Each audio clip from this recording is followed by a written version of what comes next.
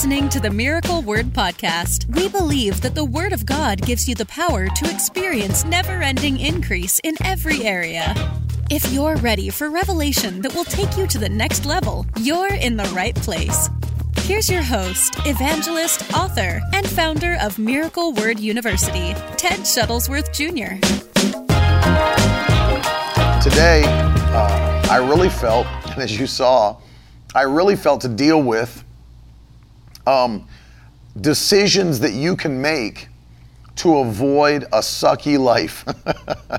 Decisions that you can personally make, and we're going to cover 7 of them today, to avoid a subpar existence.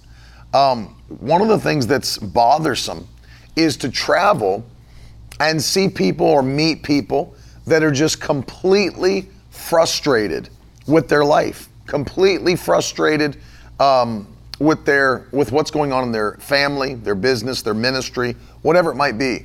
And you can just tell that they are frustrated. You can tell that they are, some of them literally feels like they've given up. And obviously that's not what God wants for you. So before we jump into this, as you're jumping on to the broadcast, share it today, because this one needs to be heard, because people do not need to be living in an existence where they are constantly frustrated, constantly ready to give up, quit, or they just zone out. They just put their life in cruise control and kind of zone out.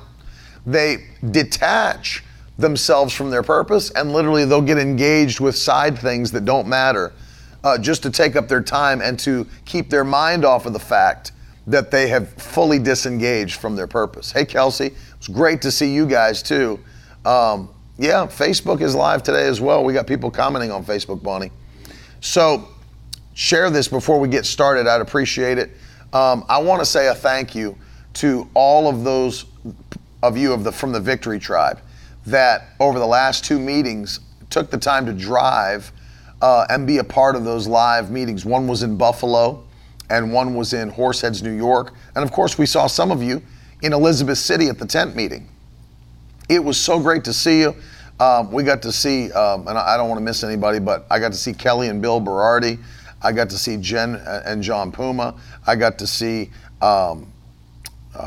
David Orr. I got to see Janine. I got to see Sonia Letty. Oh, this is the thing. All of the people that came in from Crossroads. We love our Crossroads family. And they drove 5.5 hours one way and then 5.5 hours back to be in Horseheads at his tabernacle. And it blew me away that Letty and her father and her children did 11 hours round trip, and that would be the minimum, to come to one service. And Letty, I appreciate it. We love you and your family, love all of our Victory Tribe family. And we've got more coming up. We'd love to see you guys there. Check it out on the website, get the details, get the addresses and the dates. And we'd love to see you live.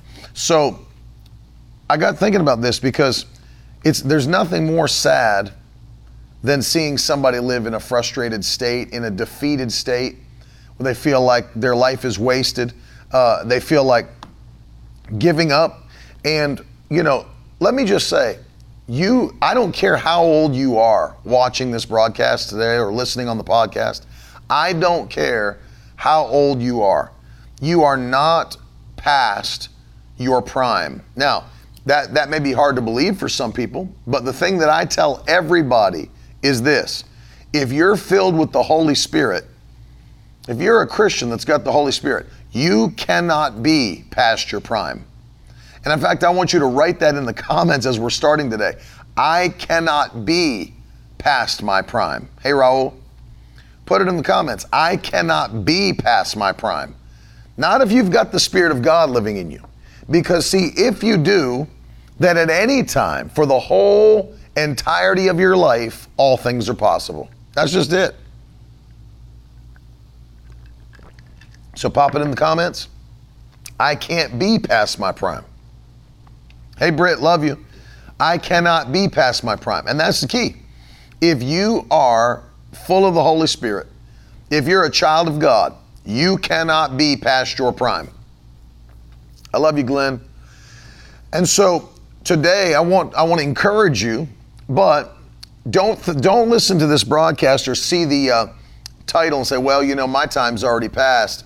I've already got into the life that I didn't want, and I'm already in the middle of a life I don't want. Let me encourage you, it's not too late to make changes and to live the life that God has for you, and to get rid of the things that are hindering you in your call and purpose. It's not too late.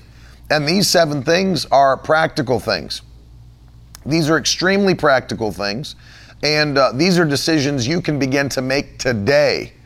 You can make these beginning today, and it'll make changes quickly. Everything takes time, everything requires consistency, but if you'll begin to make these decisions today, you'll start seeing the fruit of them almost immediately, and I believe immediately, because you can't make these biblically based decisions and not see fruit and not see change. It will change your life. And then at the end, I want to show you something I've got right over here, a little surprise, right over here to my left, your right, that I can't wait to show you. But I want you to take notes. I want you to write these verses and these passages down, and I want you to begin to apply these immediately, because you'll see change. And so the first one is going to seem the most spiritual, but I'm going to talk about it first because it's the most important.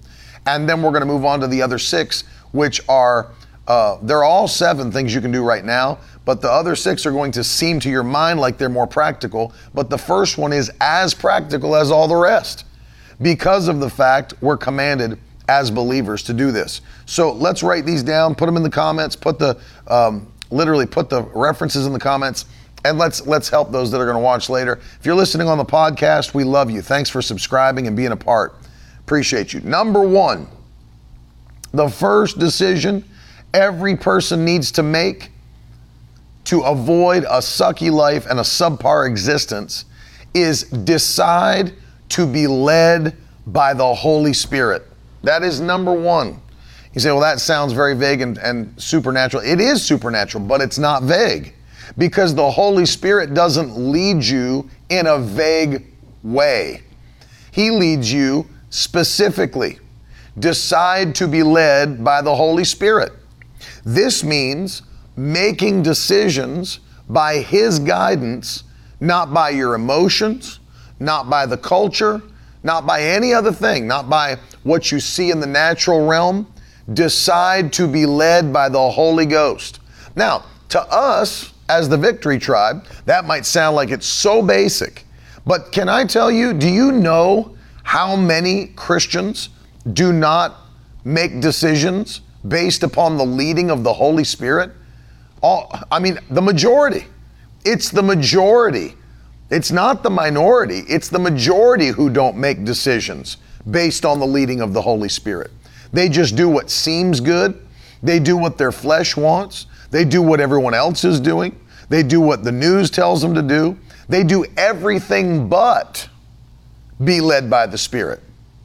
And it's a mistake, because the Bible tells us in Romans chapter 8 and verse 14 that those who are led by the Spirit of God, they are the sons of God. And so Paul was very clear. If you're a child of God, you should be led by God's Spirit. No question about that. And so you've got to decide to be led by the Spirit of God. Well, that means obviously that we're going to have to be spiritual people in order to not live a frustrating, subpar existence, a sucky life. We've got to be spiritual people. And that's the key, is that the devil wants to keep us in carnality. He wants to keep us flesh-driven. That's why Paul was so frustrated when he dealt with the Corinthian believers. Because he said to the Corinthians, he said, when I was with you, I couldn't address you as mature but immature. I couldn't feed you meat. I had to give you milk like you were babies because of your immaturity. And then there are other times, can we not move beyond the basic teachings? So Paul was feeling frustrated by their level of immaturity, because he understood that as Christians, we've got to continue to grow and mature. We can't be fleshly. We can't be carnal. We have to be spiritual people who are led by God's Spirit. If we would just make that one change, do you know, I believe all of these issues would begin to vanish if we would just make a decision to be led by the Spirit. So many things would literally fall to the wayside if we would just simply be led by the Spirit. Now that includes two things. It includes obeying everything in the written Word of God, and then following the prompts of the Spirit's voice as He speaks to you. Of course, He's never going to contradict His Word, but you can't find the specifics of your life in the written Word of God. The Scripture's not going to tell you which person to marry, which college to attend, where to live in the nation, which career that you're called to take. Those things you have to be led by the Spirit personally about. So if you obey the Scripture and you follow the prompts and leadings of the Holy Spirit, He's not leading you into frustration. He's not leading you into a place of where you're discouraged and ready to give up. He's leading you into victory. He's leading you into a place of more than enough. He's going to lead you into a place of fulfillment and satisfaction. And so I had to start with this because the rest are pointless. If we're not going to be led by the Spirit of God, we might as well just decide to do something else with our lives rather than be a Christian. Because how are you going to be a Christian and then not listen to the voice of your master? And so we have to make up our minds. I will be led by the Spirit of God. And so that's number one. Number two, the second thing, the second decision that we've got to make as believers in order to not be discouraged, live a sucky, subpar life, is stop living for everyone's approval. Let that be number two. Put it in the comments. Stop living for everyone's approval. Horrible mistake. It's a horrible mistake. Don't live for the approval of others. Put it in the comments. We cannot allow that to happen. And I'll tell you, when you do that, it really steals your joy from you. When you're always living to please other people. What a mistake. What a mistake. I don't want to always make a decision based upon what I think everyone else will think of it. And see, we're in a dangerous time in history for this one because we are the social media generation. And because we are the social media generation, we often fall into the trap of using what we see on social media to, or the culture of social media, to rethink what we release and what comes out of our mouth, what we stand for. There are people that are literally camouflaging what they stand for on social media and in life because they know there will be a pushback from certain groups of people because they believe that thing or because they live that way. And so it's dangerous when you temper your actions or you temper your words and you pull back from your principles because of what other people around you might think about it. Because here's where you get into the frustration and the discouragement. You know internally that what you believe is right and that what you know is right. And I'm talking about these are biblical principles, not just your opinions. I'm talking about things that God has said that you would stand up for privately, but then the spirit of this world wants to push back against it. And because the spirit of this world wants to push back against it, people don't like conflict. People will do anything to avoid conflict. And so what happens if you give into this social media culture is that you'll start to customize everything that you release from your life for the approval, the likes, the shares, the retweets, the hearts of others. It's a big mistake to literally live your life for the approval of other people. And in fact, I love what the Bible says in Luke chapter 6 and verse 26. Luke 6:26. Jesus said this. He said, "Woe to you when all people speak well of you, for so their fathers did to the false prophets." And so Jesus is making this, he's making this comparison. He said, just because people speak well of you doesn't mean that what you're doing is right. They spoke well of the false prophets, Jesus said. So it's not people's applause that we're looking for with our lives, because there's people that will applaud things that are wrong. Look at the month that we have right now. And by the way, welcome to June. But if I'm not right, and I think I am, because when I went to share this on Facebook, they've commandeered June as Gay Pride Month. Is that right, Tiff? Is it Gay Pride Month? You don't even know. I don't know, but I think so, because I saw a rainbow on Facebook on the logo. Somebody on the comments can tell me. I think they've commandeered June for Gay Pride Month. And so look at that. If you are a church, now imagine this. And I want you to imagine it because of the fact there's churches doing it. Imagine if you're a church that applauds that lifestyle, and you call yourself a Bible-believing Christian, and you know what the Bible teaches, but you're still ordaining people from the LGBTQ community. You are approving of the lifestyle, all of these different things. Well, here's the deal. You'll get applause from that group.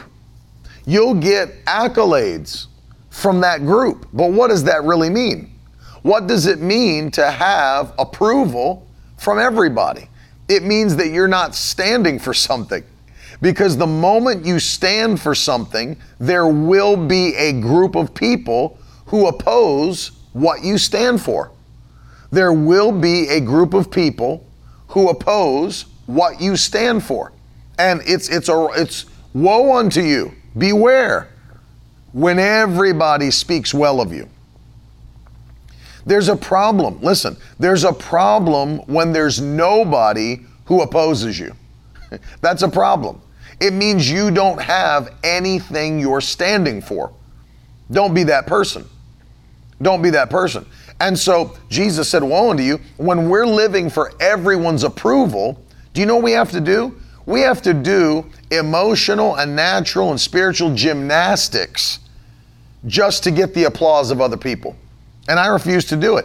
Anyone that lives for other people's approval is always in a place of, anxiety. It's like, oh, is she going to like this? Is he going to like this? Oh, if I say that, if I go there, if I do that, am I going to get pushed back? Are people going to talk about me? Who cares? The bottom line is, who cares? Who cares? Here's what I've learned. Really, in all truth, people can't promote you anyway. First of all, people can't stop your blessing, and people can't start your blessing.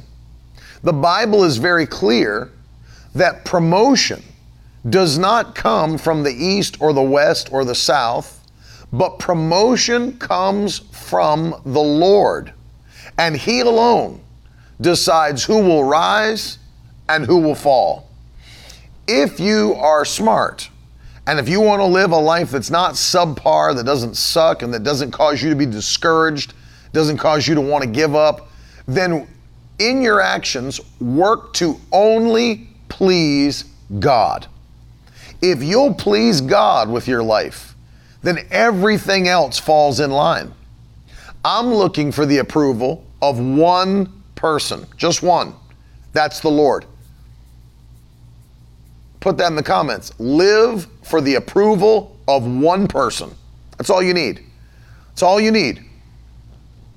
Live for the approval of one person. That's the Lord. And if He's pleased, it doesn't matter who's displeased. That's the honest truth. If He is pleased, it does not matter who's displeased. Because literally, if your ways please the Lord. I mean, I had a whole message on that I preached one time. All these things that happen. when you please God with your actions. Did you know the Bible says in the book of Proverbs that when a man's ways please the Lord, even his enemies will be at peace with him? Preston, my cousin, dropping some Christian comedy in the comments. Living for the applause of nail-scarred hands. There's always something on a church sign somewhere that will take something that is true and make it cheesy. But you understand that, is that if you are pleasing the Lord with your life, then it literally doesn't matter who's displeased with your life. Because if God's the one pushing you forward, who's going to push you back? Who's going to tell you you can't? Who's going to tell you you don't? I mean, who's going to deny you entry when it's the Lord who rules and reigns over all? Who's going to say you can't go higher when he's the one that brings promotion? The question I'm asking is, who's going to rebuke and stop God? Nobody. Nobody. Who's going to hinder him from blessing your life? Nobody. Nobody. The Bible says when a man's ways please the Lord, he makes even his enemies to be at peace with him. And so I'm telling you right now that approval of others, living for the approval of others, will cause your life to suck. And I've watched it. I've seen it happen all around. I meet people that they're ready to give up. They've lived their whole lives for the approval of others. For what? For what? What did you get at the end of your life for living your whole life to please other people? What did you get out of that? Because people are fickle. They'll change on you in moments. In moments. Look at the people Paul dealt with on the island of Malta, right? He's helping them build the fire, and a snake jumps out and latches onto his hand, a venomous, poisonous snake. And they say, oh, he must have sin in his life. God must be judging him. And then he shakes it off into the fire. And they're like, oh, he's a god. Look how quick they changed. Oh, he's got secret sin. Oh, Paul's got secret sin. And then all of a sudden the venom doesn't stop him and the poison can't kill him. And he's standing there fine. And say, oh, he's a god. My Lord, he's a god. People change their minds on a dime. It's a mistake to live for the applause of people. It's a foolish mistake to live for the applause of people and the approval of people. So decision number 2, don't live for the approval of everybody. Live for the approval of the Lord. And you watch and see what will happen. This next one's a very important one as well. Number 3, put it in the comments. Let me see how I worded it in my notes on my phone. Yeah. In your life, do what God has given you a love for. Put that in the comments. Number 3, do what God has given you a love for with your life. You know, there's nothing more frustrating than waking up every morning, going to a job you hate, doing work you can't stand, for a paycheck that doesn't pay enough for you to even be happy to do that kind of work, coming home frustrated. I mean, literally, and there's people that live that way. Why don't you instead do what God has given you a love for? Because it's a clue, by the way, to your purpose. It's a clue toward your purpose. We read that verse of scripture, God gives you the desires of your heart. But did you ever consider that that scripture does not mean that you're coming up with desires and then God gives them to you? Did you ever think about the fact that he's literally the one who's giving you the desires? He's the one putting the desires in your heart? Britt said, cake pops. She's doing what the Lord gave her a love for. Do what the Lord has given you a love for. He's put it in your heart. Did you ever think he's the one that put those desires there to guide you into the purpose of your life? Let me tell you, there's nothing that'll make you happier, more encouraged, more ready to take on is when you're doing what you know the Lord's called you to do and you love doing it. You love doing it. I can't tell you, people ask me all the time, how do you travel so much? You're never home. How do you go on? They'll ask me about this. with the Victory Tribe. They'll say, how do you go on every morning through the weekdays and talk online for an hour and a half, 2 hours? How do you do that every day? It doesn't feel like work to me. It doesn't feel like work to get in the car and go and do what God's called me to do. Yes, we travel 250, 270 days a year. That doesn't feel like work to me. Do I get tired? Of course, my body gets tired. But I don't say, it's like, can't believe I have to do this again, preach again. I don't feel like that. I'm excited. This is the call of God that's upon my life. And so because it is, I pursued the thing God gave me a love for. You see that? And so as a result, I'm excited to constantly do what the Lord has called me to do, and the love that's in my heart, the love for people, the love for ministry, the love for the Lord, and pursue it. Wilson said, I love video editing. I want to know how I can make money by doing so. So far, I do highlight reels for my church, and that's growing. Any advice? Yeah, put yourself out there. Start putting yourself out there in where you live, and start making your work known. Build a portfolio. Build a website with your portfolio, and let people know. Get word of mouth out there. I did that as a young man with the same type of thing, graphics and websites and stuff like that, and without any paid advertisement, and before there was Facebook, ads and all that stuff, just by word of mouth. I had so much business, and it was the thing I did on the side because I really, really enjoyed doing that. And I did it on the side, and I would sit on my couch at the house with a laptop and do it, and I was making thousands and thousands and thousands of dollars as a young man, 20s, early 20s, on the side, just because I was diligent for it, loved it, and as I just stepped out in faith to do it, and then you do it in excellence, and then if God's put an anointing on you to do it, guess what? The doors are going to open. So many doors open for me, I had to take my website down. I mean, think of that.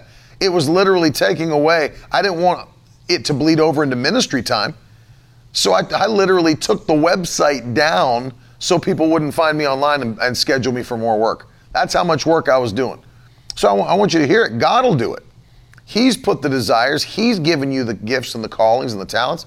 Step out. Put yourself out there by faith and do it. Praise God. Brother Donnie Alloy. Praise Jesus. I just made my first payment from my seed money from my catering business. Thank you, and God bless you. Doing what he loves. Doing what he loves. And so understand it. And Isaiah said, I love music. You're anointed to do music. God's put that on you. You have an anointed voice. You have an anointed mind. You have the ability to do it. Pursue. See? And you do what God's given you a love for. Do what the Lord has given you a love for. I can't understand, Bible school produces more baristas in Starbucks than anything else. I've never seen it. I've never seen anything like it. People all have this desire to go to Bible school and be anointed and preach the gospel, and they leave and go do something else. They leave and go do something else. That makes no sense to me. It makes no sense to me. They don't go leave and get involved in ministry. They go leave and do something else. Now, if you're called to do something else and you were just going to Bible school because you wanted to learn more about the Bible, that's fine. But I'm talking about people that said they were called into full-time ministry. They were called to minister. They were called to whatever. And then they go do it, and then something puts them off course, and then they're not involved in what they said they were called to do. Not involved in what they loved at the beginning.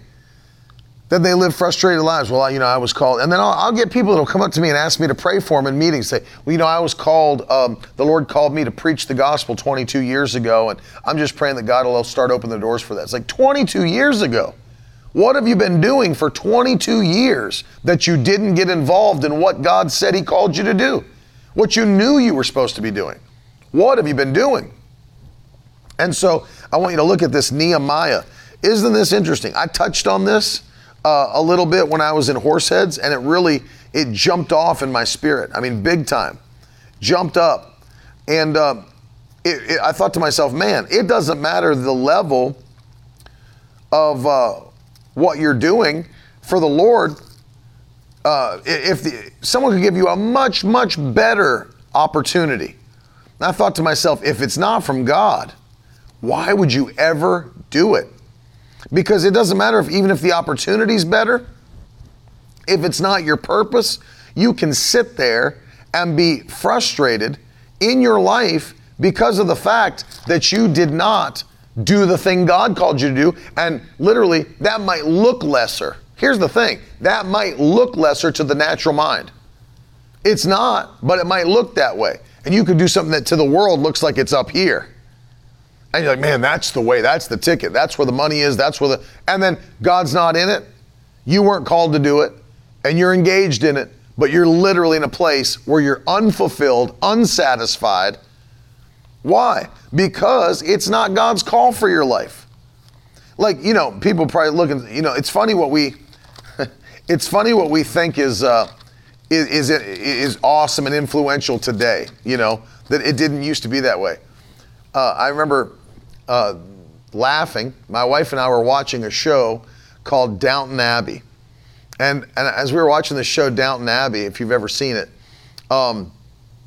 it takes place, starting around right before World War I, back in England when there were still lords and ladies, and there were still manor houses, and there were still estates in that way, and there was the lord of an estate and all that.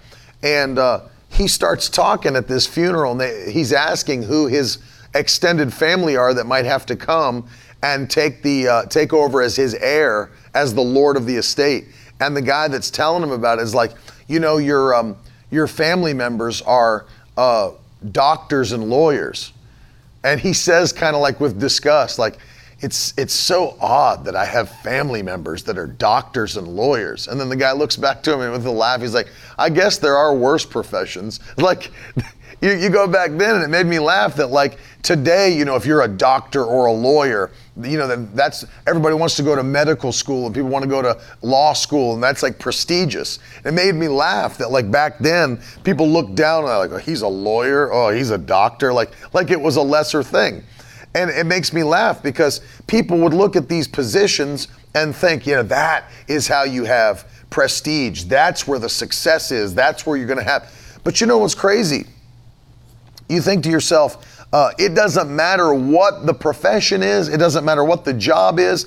If God didn't call you to it, it's not going to be anything compared to what he did call you to do. Even if you're going to you're going to be the top surgeon at a hospital, you're going to be a lawyer, like, litigating the highest end cases or whatever. If God didn't call you to do it, your influence is not going to be there. Your blessing's not going to be there. Your fulfillment's not going to be there. Your happiness and joy aren't going to be there. It doesn't matter what the world considers prestigious. What did God call you to do? And I got on that when I was in Horseheads, and I started reading from Nehemiah, and this is what happened to Nehemiah. It blows my mind. Let me read to you. It's Nehemiah chapter 2. And he was already serving the king. I mean, he was right there in the king's court. He was in a prestigious position. And he's serving the king personally. But I want you to see this with me. Nehemiah 2, I'll read you 5 verses. In the month of Nisan, in the 20th year of King Artaxerxes, when wine was before him, I took up the wine, gave it to the king. Now I had not been sad in his presence. And the king said to me, why is your face sad, seeing that you're not sick? This is nothing but sadness of the heart. Then I was very much afraid, and I said to the king, let the king live forever. Why should not my face be sad? When the city, the place of my father's graves, lies in ruins, and its gates have been destroyed by fire. Verse 4, then the king said to me, well, what are you requesting? So I prayed to the God of heaven, and I said to the king, verse 5, if it pleases the king, and if your servant has found favor in your sight, that you send me to Judah, to the city of my father's graves, that I may rebuild it. Think about this. He's already in the court of the king, serving the highest man in the land. But he's sad. He's not fulfilled. He's not satisfied. He doesn't care about what he's doing currently when he sees what he knows he's called to do. He's called to rebuild the walls of Judah. And until he engages in that purpose, notice that even the king, he recognized it. Why are you sad? What's going on with your life? Why are you discouraged? Why are you sad? Why are you... And I'll tell you why. It's because I'm here in the court serving the king rather than back in Judah rebuilding the walls that I know I'm called to rebuild. And of course, you know the story of Nehemiah. He went back to rebuild the walls. And the enemy even tried to send men to stop him in the midst of his purpose. A man named Sanballat and a man named Tobiah. And they came to try to get him off the wall while he's fulfilling his purpose, because they wanted to kill him in the midst of his purpose.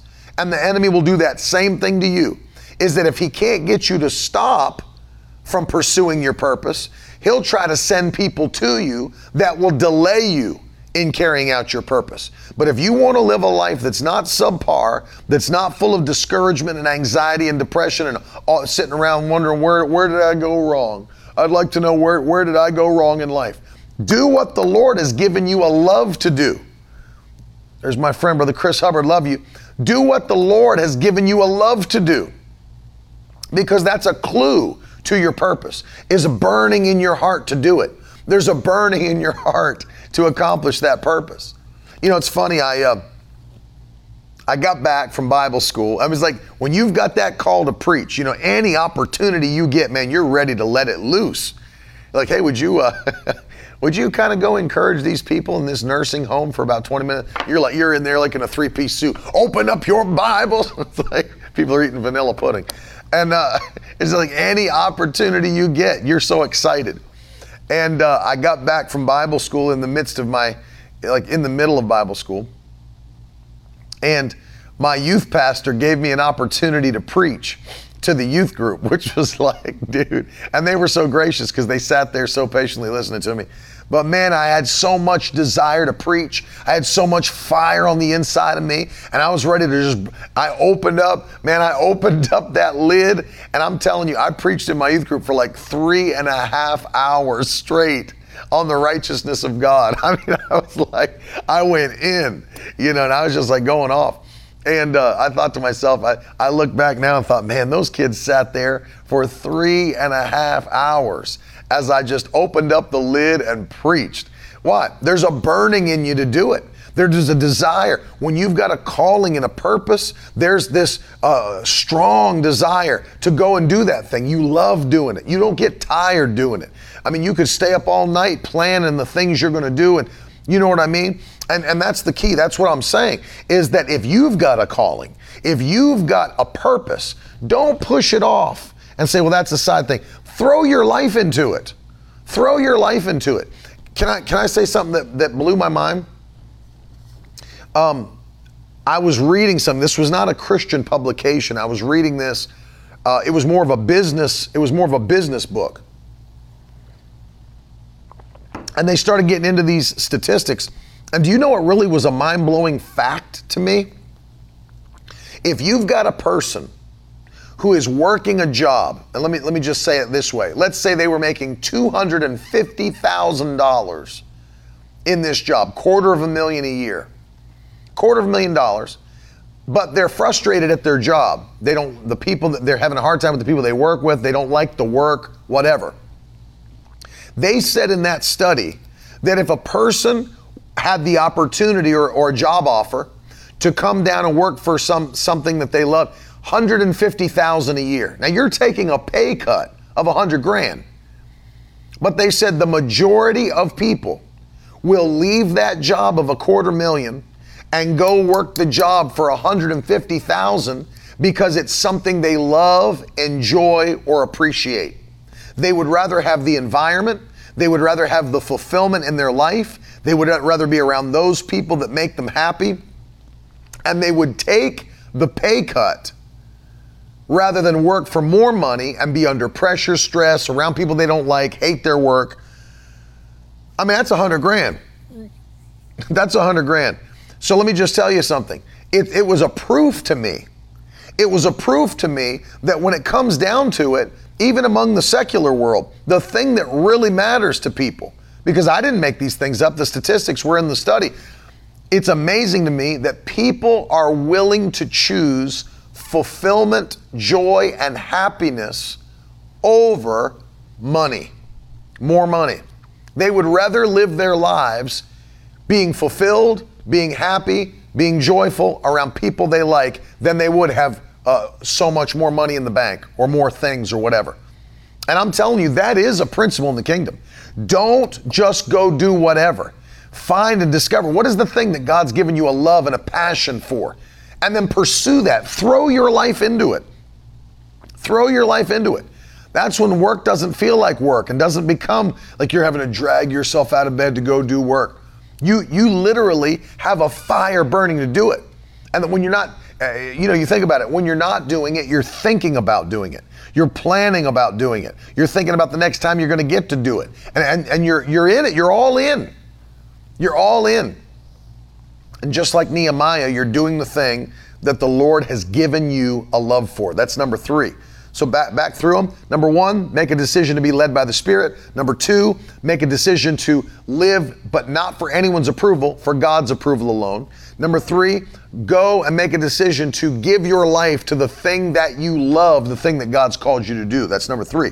Number 4, and this is a little bit similar, but it's not the same thing, and I'm going to break down why. To approval of others. But number 4, make a decision to stop comparing yourself with other people. Now, that's not looking for other people's approval. That's you trying to gain fulfillment by keeping up with the Joneses, by comparing your life, your ministry, your business, your family with people around you. It is a massive mistake. It is a massive mistake. So number 4, stop trying to compare yourself with other people. Stop trying to compare yourself with other people. It's a huge mistake. And in fact, the Bible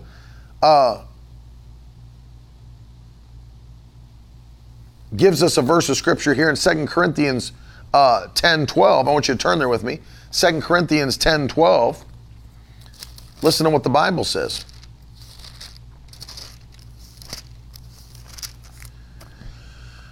Now, Paul here is discussing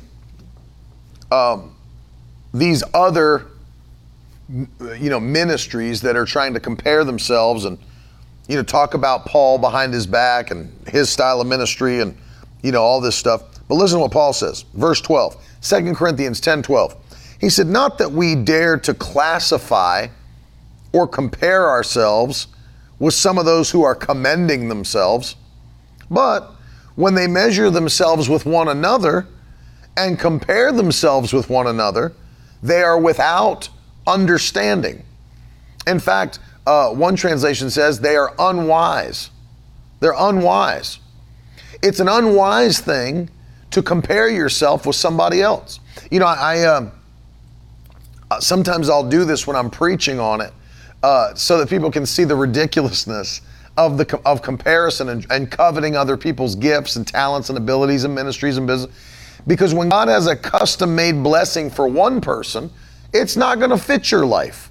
So sometimes what I'll do, if you've ever been in a service where I've preached on this, one thing I'll do is I'll take my coat off, my suit coat, and I'll put it to the side and I'll have somebody stand up that's either much smaller than me or much bigger than me.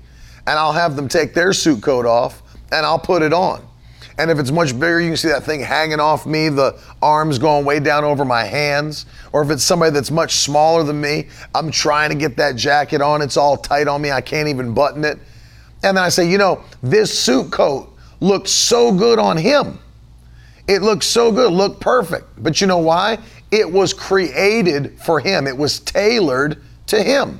And I could sit across the room all night long and say, man, I wish that was my suit. How come that's not my suit? I'd look good in that suit. And then I go and take it from him and try to put it on me, and it doesn't look good on me. It doesn't feel good on me. I can't even function the way that I want to function properly because it doesn't fit me right. And that's what happens when you covet somebody else's calling or their ministry or their business or whatever it is that God has tailor-made for them. It's not going to fit you right. It's not going to work on you right. It's not for you. Yeah, exactly. Kathy said, fat guy in a little coat. He's pulling the Chris Farley on me. But it's exactly right. It's not going to fit you because it's not for you. God didn't call us all to be the same. I look at all my friends here that are joining me on the broadcast. We're not all called to be the same. We're called to believe the same word, but we're not. Our purposes are different. Our callings are different. Our anointings are different to do different things. And so if I sat around comparing myself with somebody else, I get into trouble. Because then I start to say, well, I'm going to start doing what he's doing. God never asked me to do what he's doing. Well, I'm going to go and do what, and God didn't tell me. Only do what God tells you to do. Don't compare and then start reformatting based on the fact somebody else is doing this and I want to do what they're doing. That's a mistake, man. That's a mistake. And Paul said, when you compare yourselves with yourselves, you're without understanding. You're unwise. It's a massive mistake to make decisions, because that keeping up with the Joneses, man, it will crush your life. It'll crush your life. You know, you think about all the practicalities of not comparing, because comparison is a killer. It's a killer. And I've been saying this to people for a few years now, since social media has been real strong in people's lives. I always tell people this, and I'll use this phrase. I'll say, stop comparing your practice sessions to somebody else's highlight reel. It's a real thing. Social media anxiety is a real thing. Carolyn's dealt with this for the women, and for on her broadcast with Nonstop Mom, and now with the Carolyn Shuttlesworth broadcast, she's dealt with this. And moms that you may be on, you might be scrolling through your Instagram and you see these moms that have prepared like this perfect meal. Or you see this homeschool mom that's like the perfect, has everything so organized, and like, you know, pictures on the wall that they've hand created, and all these things are all, everything looks like it's like a storybook picture. And then you look at your house is in shambles, and your kids are like under a pile of books, and there's and you're like, I'm not this mom. And you look at their dinner compared to your dinner, and they've made like Cornish hens, and you're making like mac and cheese that's overflowing on the stove, and you know, and it starts to make you feel like, how come I'm not like that? Don't compare your practice sessions with somebody's highlight reels. It's a foolish thing to do. And I want to encourage you, don't compare yourself in ministry, in business, in life with someone else. The Bible says it's unwise. Make a decision not to do that. Number 5, this goes right along with it, but number 5, stop loving things. This will help you to not have a sucky life, to not have a subpar life. Put it in the comments. Number 5, stop loving things. Or having such a desire to get things that you're not happy unless you get the next thing. You're not satisfied and you get the next till you get the next thing. All of your joy, all of your everything is based upon acquiring more things. It's so empty, and it's literally the culture we live in. And I'll tell you what ends up happening.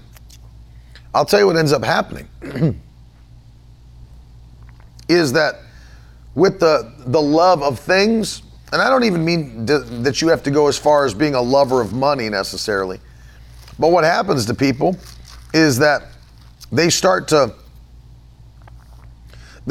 base their value and their fulfillment on what they've got.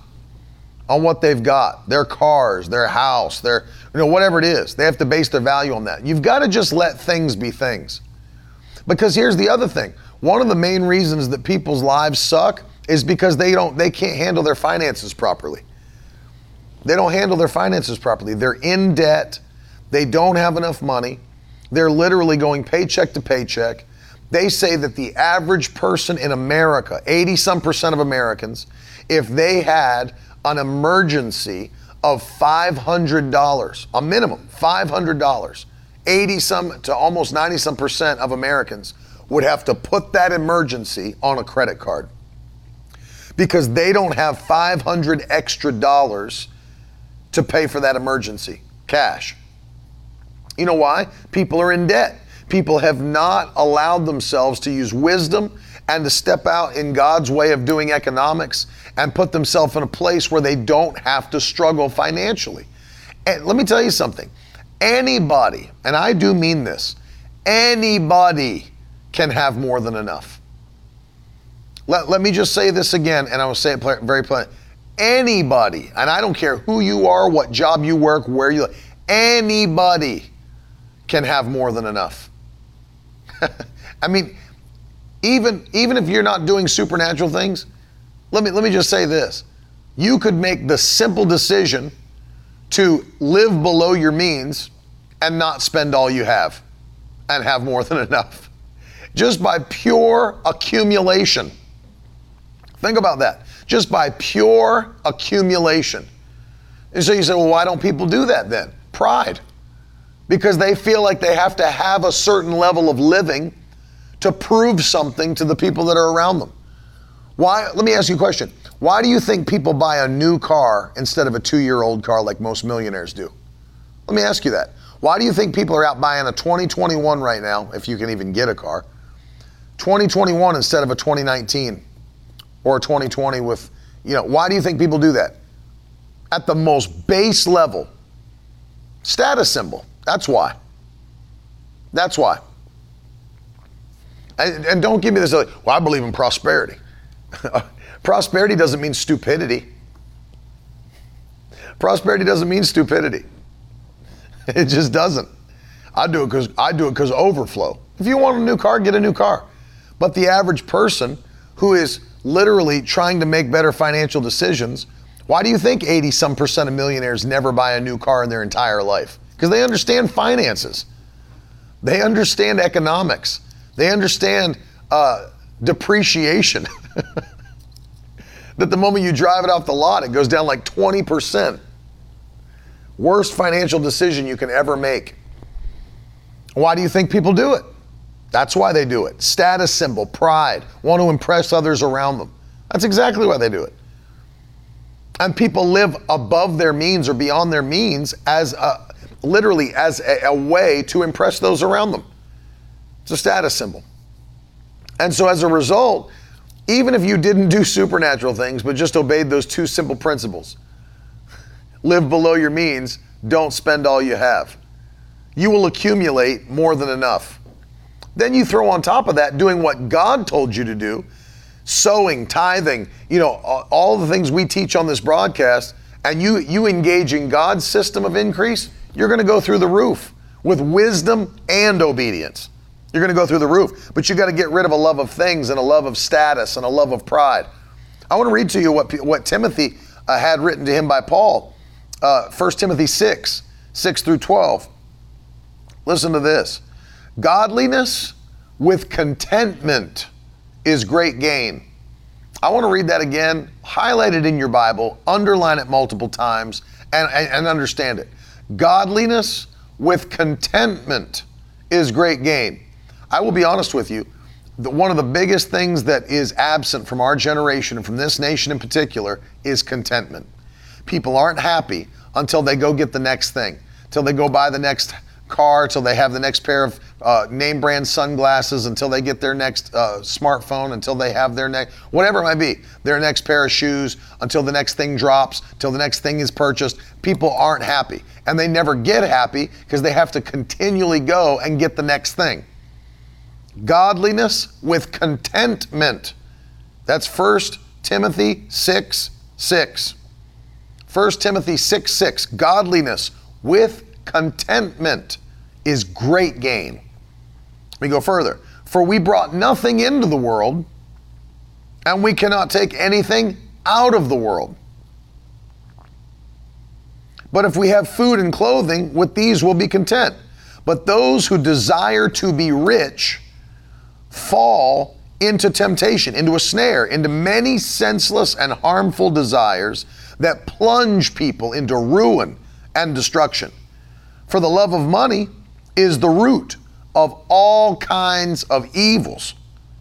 It's through this craving that some have wandered away from the faith and have pierced themselves with many sorrows or pangs. So I want you to hear that right there. Paul, the apostle, is writing these words to Timothy. Now, let me break this down. It doesn't mean it's wrong to be rich. That's not what Paul's teaching. It's not wrong to have more than enough. In fact, if it was wrong, then why did God choose that method to bless his children for their obedience? Why did he say that he would bless them financially and with their basket and their store and their livestock and all and their crops and all they did in their economic lives? Why, if it's wrong to abound, would God choose abundance as a blessing for obedience? See, it's not wrong. It's not wrong to have more than enough. It's not wrong to be rich or wealthy. It pleases God when you have more than enough to prove His goodness. But you shouldn't seek that. You should seek Him. In fact, put it in the comments this way. I don't seek riches, I seek God. That's what Paul's trying to teach.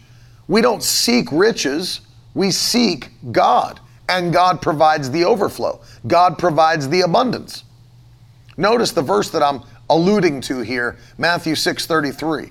Seek ye first the kingdom of God and His righteousness, and then all these things. And it is talking in context about natural things. Where shall we sleep? What shall we eat? What shall we wear? All these things will be added unto you. Will be added unto you. And let me tell you something. God knows the things that you like. Can I tell you? And I'm not saying this to brag. I want to say this to you as an example. Just as an example. And I may have gotten this from my grandfather, but one thing that I do like is I like watches. I like wristwatches. I like wristwatches. But can I tell you something? I don't know when the last time was that I purchased a nice wristwatch. I don't know when the last time, because all the last ones that I have all been given to me literally as gifts or seeds. I mean that. I remember, and I keep giving them away. I keep on giving them away. Such a blessing. And it's just something that the Lord knows that I enjoy, and then I seek Him. I'm not seeking wristwatches. I'm not seeking watches. I'm seeking the Lord. But I'm using this as an example because He knows that I like them. God knows what you love and like. And I don't mean love in a negative way. He knows what you enjoy. And if you love Him, He'll put them in your life. The last 4, 5, 6 watches that I've had have all been given to me. And so it's funny because, see, here's the thing. People get mad at your level of increase. They don't know how you got it. I'm thinking of one watch that I have right now. Someone gave it to me. I looked up the value. It was like $12,000 watch. A $12,000 watch. Have it in a case. I looked at another watch somebody gave me recently. It's a $6,000 watch. I didn't pay a dime for it, but I was blessed with it. I was in another preacher's office. He said to me, do you like watches? I said, I actually do. He said, which ones do you have? We got talking. He went into his closet, came out with one, put it in my hand. He said, try that one on. Beautiful watch. I put it on. He said, that's yours. You take it. I'm giving it to you. I looked it up. That's almost a $4,000 watch. Somebody came in the office in a meeting a few years ago and said, we really love you. We really appreciate you. Love your ministry. We felt to do this. They went out that day during the revival to a jewelry store. Bought me a beautiful watch. I opened it up, looked at it. It was gorgeous. It was a $2,500 watch. So I'm going through and I'm looking at these watches. I haven't paid a dime. I haven't paid a dime out of my pocket. Not that it's wrong if I did, because I could be blessed financially and go buy my own watch. But I'm just showing you something. If you'll seek the Lord first and His righteousness, His kingdom. I'm sitting there looking, okay, look at the case. 12,000, 6,000, 4,000, 3,000 in watches. Just because the Lord knows that I enjoy them. He knows that I enjoy them. And Chad was saying that you told that story about the sneakers and gave away all 14 pairs of the dead stock Jordans. Yeah. And then people just keep buying me shoes. I can't stop it because at this point, it can't be stopped. Too many seeds have gone out. Too many seeds have gone out. And if we'll seek first the kingdom and not love things, as Paul's writing to Timothy here, don't love the things, love the Lord. And He knows what you like. He knows what you enjoy. He knows what you want. He'll bless you. He will supernaturally bless you. And that's the key. You can't love things. Your life will always be subpar if you're seeking after the next thing. I've watched people that have literally worked 2 and 3 jobs just because they want things. They want to buy more things. And they're always tired and they can't come to church because my boss got me working and all this different stuff. And look at me. And I have those watches sitting on a case and I'm wearing an Apple Watch on the broadcast. $399. And so it's funny to me that God just knows the things that you like. You know what? I was sitting in my house in Virginia one time, and I get this huge box delivered to the door. Huge box delivered to the door. And I go open, I was like, what is this massive box at my door? I bring it inside. Somebody had just bought me one of the newest brand name synthesizer keyboards. And I have keyboards. My wife will tell you from her own mouth, Ted doesn't need any more keyboards. I have like 14 of them in the house somewhere. But it's like somebody they knew that I loved them. They knew that I loved that brand of keyboard. I open up the box and there's this keyboard sitting there. Beautiful, brand new. Lord knows what you like. He knows what you enjoy. He knows what you enjoy. Hallelujah. And he'll bless you. You seek him first. That's how. It's the contentment, but you have a love for the Lord. You're seeking him and he's the provider. That's how you stay in joy. Let me give you number 6. Choose to be a blessing to others. Choose to be a blessing to others. This is huge. Choose to be a blessing to others. That's number 6. That's it. Mark it down. Be a blessing to others. If you'll make this decision, there's nothing that brings more joy into somebody's life than being a blessing to other people. And you know, I didn't used to understand that. I understand it now. When I was a kid, I didn't. My father would tell me, because you've heard me say this on the broadcast. I would ask my dad, "You excited Christmas is coming? You're going to get presents," you know, as a kid. And he'd say, "Yeah, you know, I'm happy." He said, "I'm looking forward to you opening your presents." And I think to myself, man, how can he not be excited for presents? Presents are coming. It's Christmas morning. You know, and then I understood when I became a father that my favorite thing is to watch my kids open their presents. That's what I love. You know what I'm happy to get on Christmas morning? A hot cup of coffee and some bacon, eggs, and biscuits. And then sit in a chair. This is what makes me happy on Christmas morning. Sitting in a comfortable chair. Not having to get up at 5 a.m. Lord, I thank you for children that don't get up early on Christmas morning. My kids are funny. They sleep in, man. And they'll come down and it'll be like 10 o'clock. I say, thank you, Lord Jesus, for kids that sleep in. You know what I like? A hot cup of coffee, a comfortable chair, some good breakfast, and then sit there and watch my kids open up gifts. That makes me happy. That makes me happy to watch them. Why? I get blessed. Kelsey said, for real, that's the ultimate Christmas morning. I get blessed, more blessed, watching them. I mean, how many of you are parents in the comments and you flip a hand up and say, that's me too. You get blessed watching them, blessing them. I like sowing into other people. It makes me happy to sow into others. And I'm going to read this to you, Acts chapter 20. And I'm going to read it to you from the Amplified Bible, because this stirs me up when I read it this way. Oh yeah, I see the hands going up. Brian said, that's me. I love you, Brian. It's better to give. And you feel it. You feel it. I love being a blessing. I like paying for people's meals. I like buying people clothes. I like buying people shoes. I like sewing into others. I like buying gifts for other people. I love putting money in people's hands. I love it. I love blessing the poor. I love that we can feed the children all around the world. I love all the things we're doing. I enjoy being a blessing.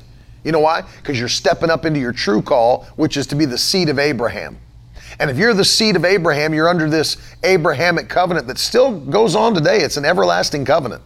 It's an everlasting covenant, which is why God walked through the sacrifice by himself instead of with Abraham, who he put to sleep.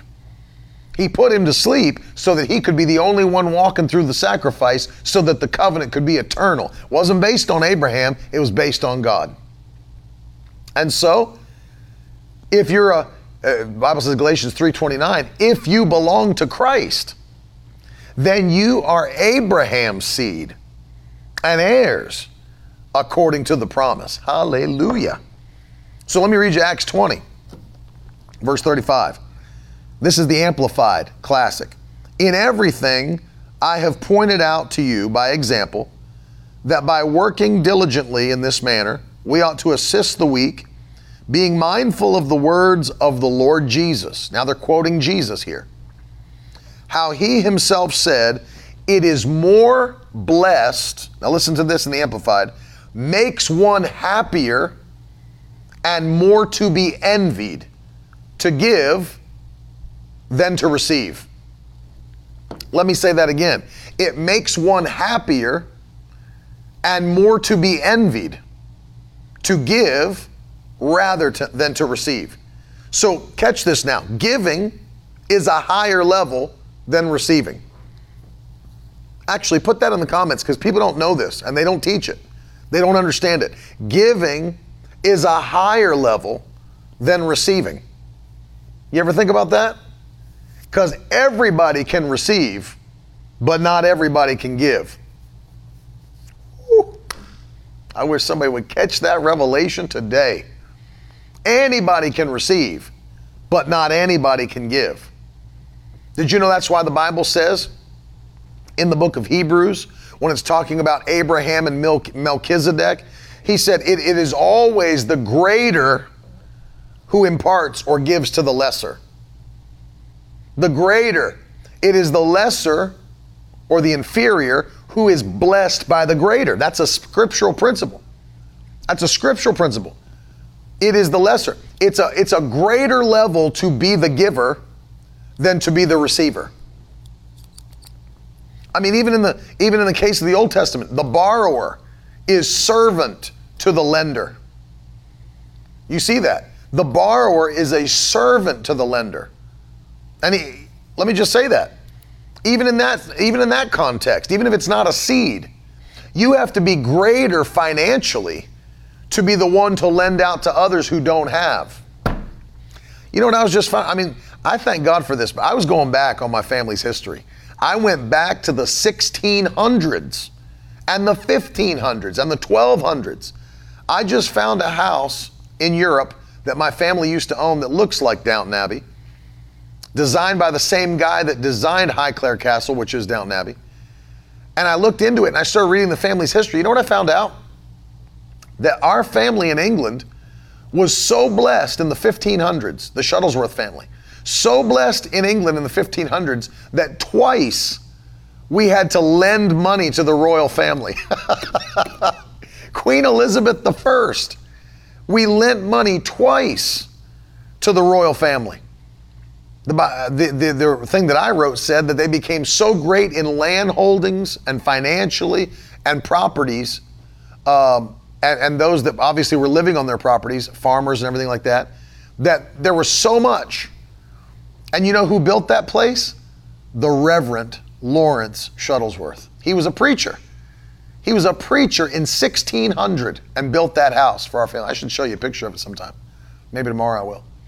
Blows my mind that far back in our family we had ministers preaching the gospel. 1600. And we're so blessed that they gave money to the royal family. Had to lend them money. Come on. Giving is the greater level than receiving. Giving is the greater level. It's a higher level. So your purpose is, you excel in your purpose when you are a giver, someone who blesses others. You should always be seeking out people to bless. Always seeking out people to be blessed. How do you do that? You always know, God's use me.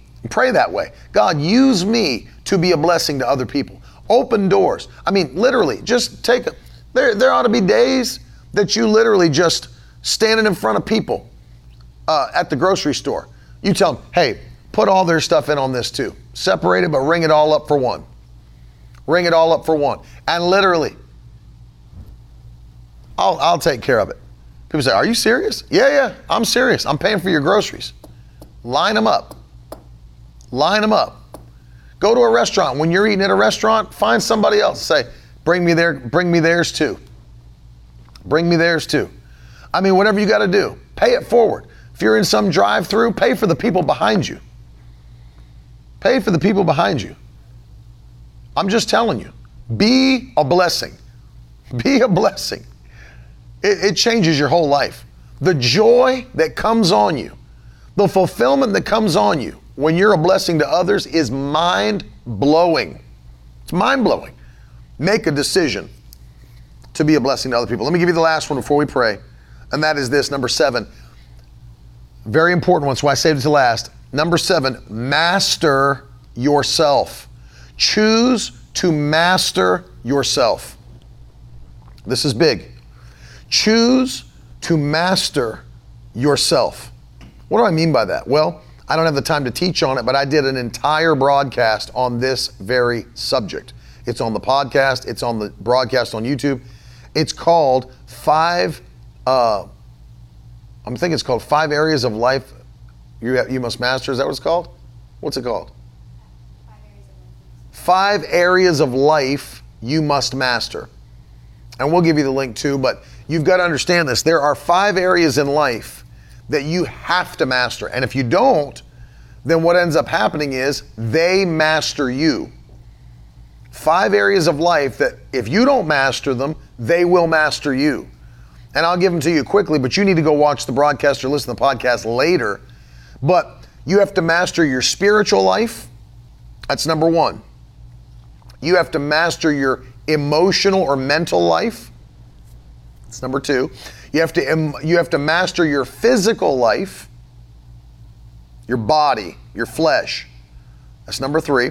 You have to master your financial life, and you've got to master your relational life. You have to do it. If you don't do that on all 5 of those, they'll master you. What do I mean by that? Well, if you don't master your spiritual life, then, forget it. You won't even be a spiritual person. You won't have a spiritual life with the Lord. You'll be destroyed spiritually, and that's the worst. You end up in hell. But then go on further. How many Christians do you know that don't master their mental life, and they're run by their emotions, they're run by their mind, their thoughts, they're run by the battlefield of the mind that they never win? You got to master your emotions. You got to learn to live in joy, peace, love. You got to learn to do that. So the 5 areas of life you must master. If you don't master your spirit, you're done. You don't master your mind, your will, your emotions, you're done. Don't be an emotional roller coaster. If you don't master your body, do you know I did a podcast on this? I even wrote it in the book, and there's the link for everybody if you want to go check it out on YouTube. But I did it in my book on fasting recently. I cited this long life specialist that was on Joe Rogan's podcast with him. Her name's Rhonda Patrick. And she talked about what people are having happen to them in hospitals right now because they're in the hospital to be treated for something called metabolic syndrome. Look it up for yourself. It's a combination of like type 2 diabetes, high blood pressure, all these different things that could literally be taken care of by diet, by eating the right things. But people would rather take a pill and keep living irresponsibly. So your physical life, you've got to master your physical body or it will master you. You don't want to be on 20 prescription medications. You don't want to be at a place where they're like ready to cut off your foot because you can't stop eating Krispy Kreme donuts. You see what I mean? And it will destroy you. Number 4, your financial life. That's almost everybody in America. You got to master your financial life and do what the Lord says with your finances. And number 5, you got to master your relational life. People are laughing, but it's true. There's people that are like, they're literally dying because they can't stop eating carbohydrates and sugar. It's destroying their whole body. And then your relational life. You got to master those. If you don't master your relationships, you talk about being unfulfilled, having a crappy life. Have a life with no relationships and see how that works out for you. Have a life with no relationships and see how that works out. And so these 7 decisions need to be made to literally stop living a subpar existence. Let me hit them real quick again. Be led by the Holy Spirit. Stop living for other people's approval. Do the thing God's given you a love for. Be a blessing to others. Stop comparing yourselves with other people. Stop loving things and be driven by things and status and pride. And finally, master yourself. Master yourself. And I'm telling you, There's so many people, because here's what blows my mind. Almost everything can be solved by obeying the word and prayer. Like being led by the Spirit. And everybody just wants a miracle prayer. And I understand God's there to help us when we're in trouble. Yes, He is.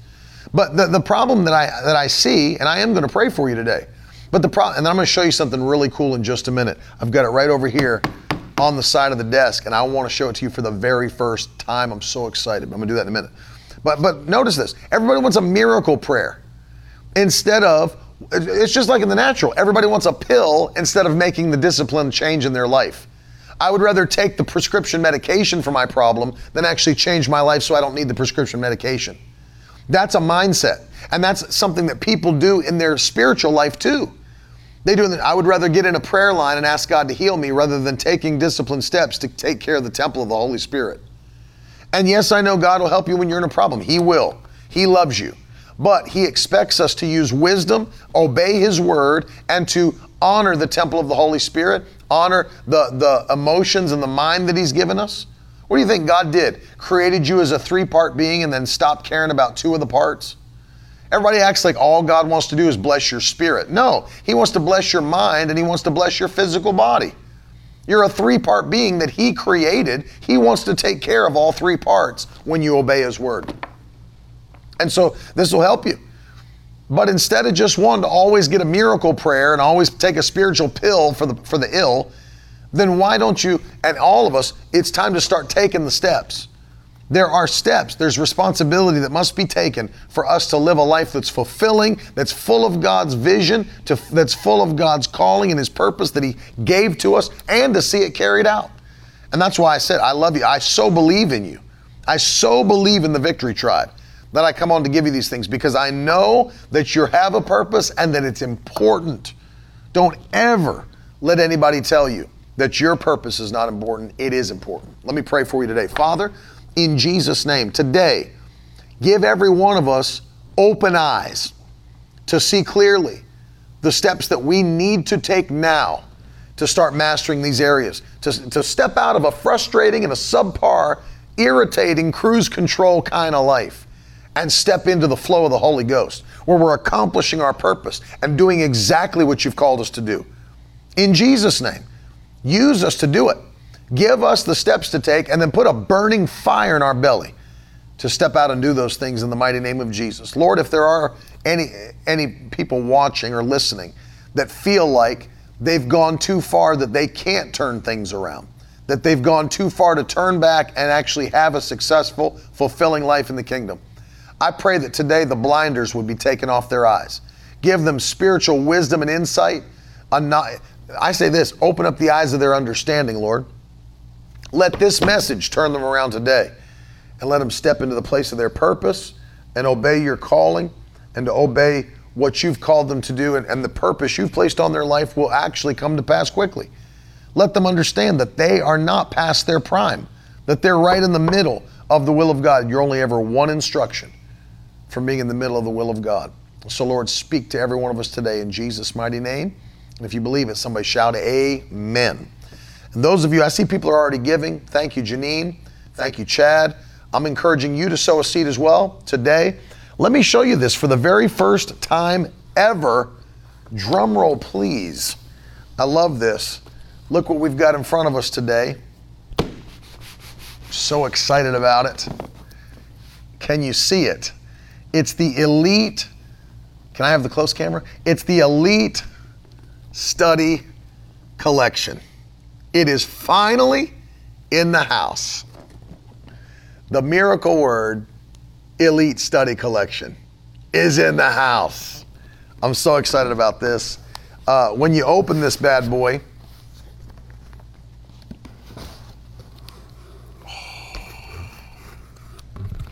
you'll see it in the front. One of my favorite scriptures, custom done for us. All scriptures breathed out by God, profitable for teaching, reproof, correction, training in righteousness, that the man of God may be complete, equipped for every good work. So awesome. Inside, I don't know if you'll be able to see it, all of the stuff we've got for you in the Elite Study Collection.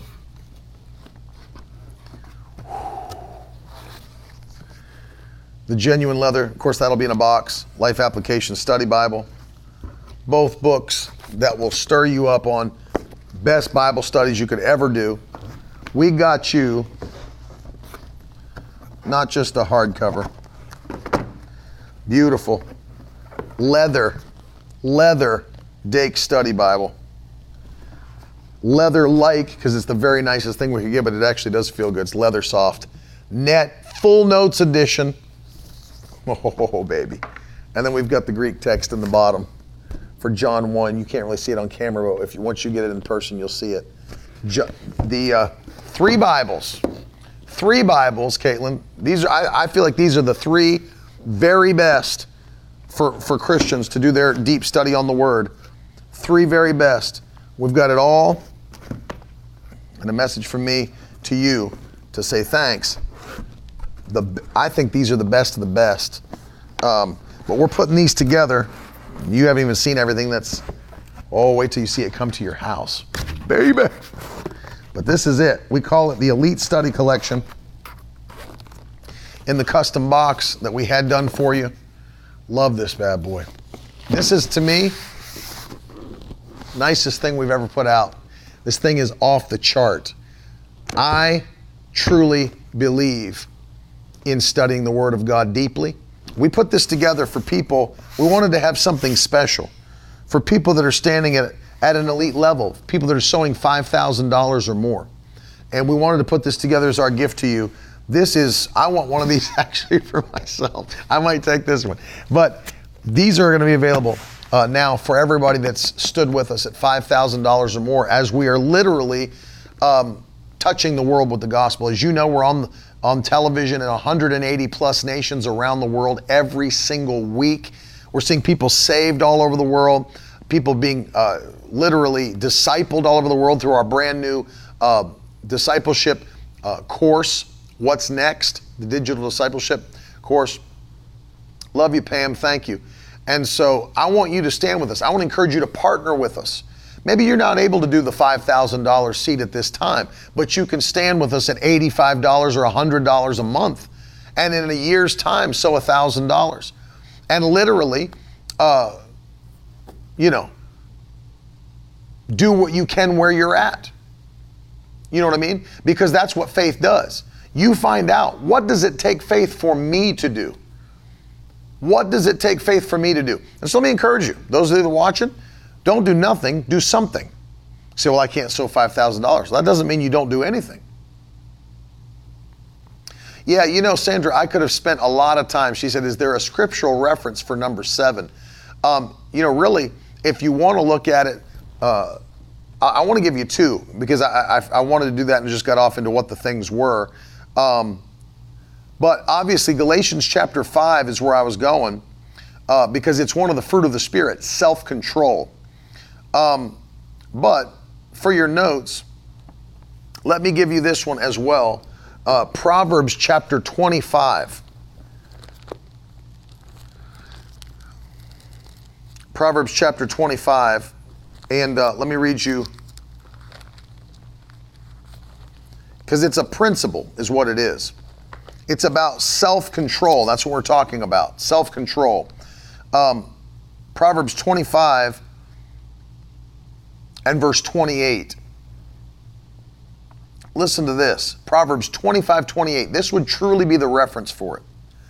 A man or a woman without self-control is like a city broken into and left without walls.